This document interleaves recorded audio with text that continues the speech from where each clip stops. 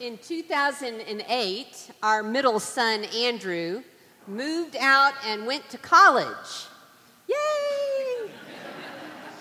And that left our baby, Rachel, to finally get to experience being an only child. And she was ecstatic. Immediately, shave cream and razors on the bathroom counter were replaced by multiple curling irons. Then Rachel began to sleep in Andrew's room so that she could keep her clean clothes piled on the bed in her room. And then within a week, Rachel was studying and keeping her books in her older brother Joshua's room, sleeping and hanging out in Andrew's room, and basically using her room as one huge dressing room. Imagine her dismay when Andrew made his first trip home from college bringing a girlfriend. "You've got to be kidding," she said to me, when I casually mentioned that we actually needed all 3 rooms and all 3 beds ready. "Mom," she said, "this won't work. There just isn't room in this house for all of us anymore." There just isn't room in this house for all of us anymore. For 4 weeks now, we have concentrated on that beloved parable in Luke 15 about a father and his 2 sons. Rembrandt's picture on the front of your bulletin captures a beautiful moment of grace, right? The father's youngest son has returned, and it's time to party. The kingdom of God arrives, and everyone can witness the forgiveness and the fresh start that it brings. The Father opens his arms wide in total acceptance, in overflowing grace. It's a beautiful picture, right? But as you know, that's not the end of the parable. Cheryl read the end of the parable for us this morning. No, the parable continues because this overjoyed father, this extravagantly gracious, forgiving, redeeming, prodigal-hugging father has 2 sons. And Rembrandt captures the older brother in his famous picture as well. Here we get another picture, another snapshot. And this one isn't so beautiful. It's not touching or inspiring. You can see it on your bulletin if you'll look closely. If you'll look at Rembrandt's painting and turn your eyes away from the lavish love of the father for a moment and focus instead on the older son. He's on the far right. Do you see it? Do you see his harsh, angry look? Do you see his body language, feet planted firmly in the ground and arms crossed over his chest? Do you see the way he is shrinking from the light that emanates from the Father's love? The bottom line, well, as you know, he won't go to the party. He won't celebrate. He cannot forget the offensive, selfish behavior of his younger brother. And what's worse, he truly believes that his compliant, dutiful behavior has been dishonored or unappreciated by his father. He will not enter the house. "Father, there isn't room enough in your house for that prodigal son of yours and for me. No way. There isn't room enough in your house for us both." So he stands on the porch, red-faced and belligerent, convinced of his goodness, comfortable in his indignation. It's not a pretty portrait, is it? But stay with me and look closely, because Jesus gives us this picture, this snapshot, for a reason. Because just like that older brother, you and I face moments of decision all the time. And our decisions matter in the kingdom of God. They matter in our families, in our workplace, in our relationships. It's in places like this that we must decide, is there room enough to spare? Is there love enough? Is there forgiveness enough? Is there energy enough? Is this house we have made of our life large enough to let others in? Is it large enough to grow, to make room for God to do new things? And is God's house, God's grace, large enough, roomy enough for the incomprehensible, for the unforgivable, for the pain we have inflicted and the pain we have incurred? Jesus taught of the danger for our souls and for the kingdom when we shrink God's mercy to a manageable size. Listen to Jesus' teaching from the 18th chapter of Luke. 2 men went up to the temple to pray, said Jesus, one a Pharisee and the other a tax collector. The Pharisee, standing by himself, was praying thus: God, I thank you that I am not like other people, thieves, rogues, adulterers, or even like this tax collector. I fast twice a week. I give 1/10 of all my income. But the tax collector, standing far off, would not even look up to heaven, but was beating his breast, saying, God, be merciful to me, a sinner. I tell you, this man went down to his home justified rather than the other. The Pharisee, self-righteous and arrogant, sure of himself and sure of God, this character presumes to know the parameters of the kingdom of God. Tax collector, he prays with a broken heart, and he presumes nothing. Nothing. Jesus says that it's the tax collector, the broken one, the one with room in his heart and spirit for the mercy of God. That's the one that goes home, part of God's kingdom. While the Pharisee, like the older brother, remains on the porch looking in. There is room to spare, Jesus taught. There is room to spare in God's love, in God's mercy, in God's forgiveness. There is room to spare in God's plans for a future and a hope. There is room to spare for foreigners, like Samaritans and Syrophoenicians. There's room to spare for the sick and the lost, for the sinner and the outcast, for the poor and the needy. Again and again, Jesus shows us and teaches us that the kingdom of God has room to spare, compassion and power beyond our imagination. In fact, I believe I can make the case that the only thing God doesn't have room for is a smug, arrogant, self-satisfied spirit, a spirit that lacks room for others and for God.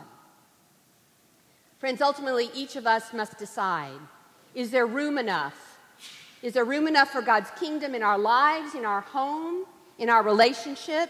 Is there room enough in our hearts and spirits to allow God to take us and form us and shape us?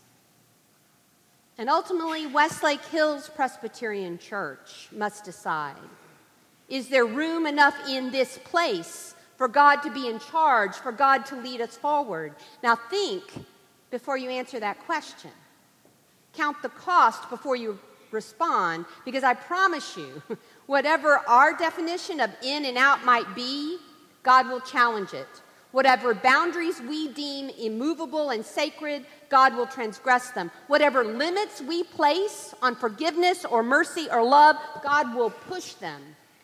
And whenever we say to one another or to God, there just isn't room for this or for that or for them, God says, it's my house, it's my call, it's my kingdom, and I say there is room to spare. Almost 17 years ago now, hard to imagine, I was asked by my presbytery to do something incredibly unusual. I was new to the presbytery, had no church of my own, but was an experienced senior pastor. And in the presbytery, a large church, as large as Westlake Hills Presbyterian Church, had just had the unimaginable happen. The 2,000-member church had just had 1,000 of their members, their entire staff, and their entire session leave the church and decide to start a new church right down the road. I arrived 5 days later to step up into their pulpit, and I ended up spending about 6 months with those wonderful people as they sorted out their situation and took their first steps forward. And let me tell you, that faithful remnant, those 1,000 members who a few weeks earlier had been part of a 2,000-member church, they had a few feelings about the people who had left them, right? They had a few feelings about being left with no staff, with no session, with no bank account, and with a $6 million mortgage. So you can imagine the dilemma when a much-beloved elderly woman who was a charter member of the church, whose family had been instrumental in funding and leading the group to start the new church, you can imagine the dilemma when word came that she had died. And the new church, it had no building. It had no place to hold her funeral. Oh my. Well, as you would expect, many members felt that we simply had to open the building to them. We had to open the building for her family, and we had to host the funeral. But there were charges that had been brought against the pastors, which meant they couldn't step foot in the church. And then, of course, there were a few vocal members who just couldn't imagine letting those betrayers and thieves back into God's house. What to do? Well, it was difficult, it was painful, it was stressful, and ultimately, let me tell you, it was healing and holy when that congregation gathered for one last time together under one roof to give thanks for the life of a dear saint of God. The offending pastors stayed in the parking lot, greeted people as they came in, and gave pastoral care to the family. A retired associate pastor that everyone knew and loved and trusted then took the family and escorted them into the sanctuary, leaving those pastors and the funeral directors with the hearse. And in the middle of this mess and brokenness, we worshiped God together. We handed the whole situation and that dear woman into God's roomy and loving arms. And guess what? It turned out on that day there was room to spare in the kingdom of God, and we were together. Friends, there's always room to spare in God's kingdom. That's the profound lesson of this parable. Room enough for runaways and selfish wastrels, room enough for bitter, unforgiving people, room enough for you and for me. Henry Nouwen, the Dutch Catholic priest and author, actually spent years studying this parable. And he spent years studying that painting, that Rembrandt painting on your bulletin. He wrote in his book, The Return of the Prodigal, that he saw himself in the younger brother in this painting, that we all see ourselves there because we all long for that wonderful embrace, coming home to God. And he wrote that he saw himself as the older brother in the painting, knowing that he was often filled with resentment and bitterness, and that separated him from the love of God in Jesus Christ, and we know that too. But at a particularly difficult, painful place in his life, a fellow Christian challenged him, saying, "Henry, you are always talking about yourself being the prodigal son, and you've often talked about yourself being the elder son, but now it's time for you to become the father. That's who you're called to be." That simple challenge changed Henry's life. He wrote, "I now stand in awe at the place I have been brought. I've been led from the kneeling, disheveled young son to the standing, bent-over old father. I've been led from the place of being blessed to the place of blessing. As I look at my own aging hands, I know that they have been given to me to stretch out toward all who suffer, to rest on the shoulders of all who come, and to offer the blessing that emerges from the immensity of God's love." We are at our best when we become places of blessing, when our arms and our hands stretch out in love, and when they make room. And our church is at her best when she's a place of blessing, when she makes room for those in need. Historically, one of the ways that Westlake Hills Presbyterian Church has done that was by participating in the Interfaith Hospitality Network, where we quite literally made room many times a year for homeless families to stay in our building. It wasn't easy. It took a lot of love, a lot of volunteer effort. And this morning, as our ministry with the Interfaith Hospitality Network comes to an end, we want to take a moment. We want to recognize that ministry, and we want to recognize one of our fearless leaders, Ann Kincannon, who led that ministry for so long. So I've invited Tim Patterson, one of the moderators of our mission committee, to come and say a few words. Good morning. We're here this morning to praise all the church members who have dutifully served the Interfaith Hospitality Network, and especially Ann Kincannon, who's been our fearless leader over the past few years. She's given up her time, her money, and her love to those families in need, looking for safe haven. The love for the homeless dates back to the 80s when the West Bank Women's Bible Study took donuts downtown to those in need. And then we opened our doors up on Tuesday mornings, and we fed them breakfast. We offered showers. We offered medical assistance to those who in need. So you can see this church loves taking care of people, and we couldn't do it without Ann's direction. She made sure that there were meals every night while they stayed here. She transformed our preschool classrooms into bedrooms, made sure that we had all the materials for that, made sure that people in this church spent the night to act as hosts to those families. So, Ann, it's our deepest gratitude for your leadership. We're presenting you with a cross that Charlie Bush made for us, and has some deep appreciation to you. God bless you. Thank you.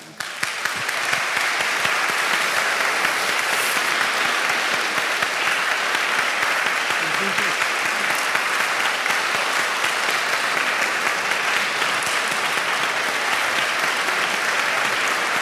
Thank you. Thank you, Ann.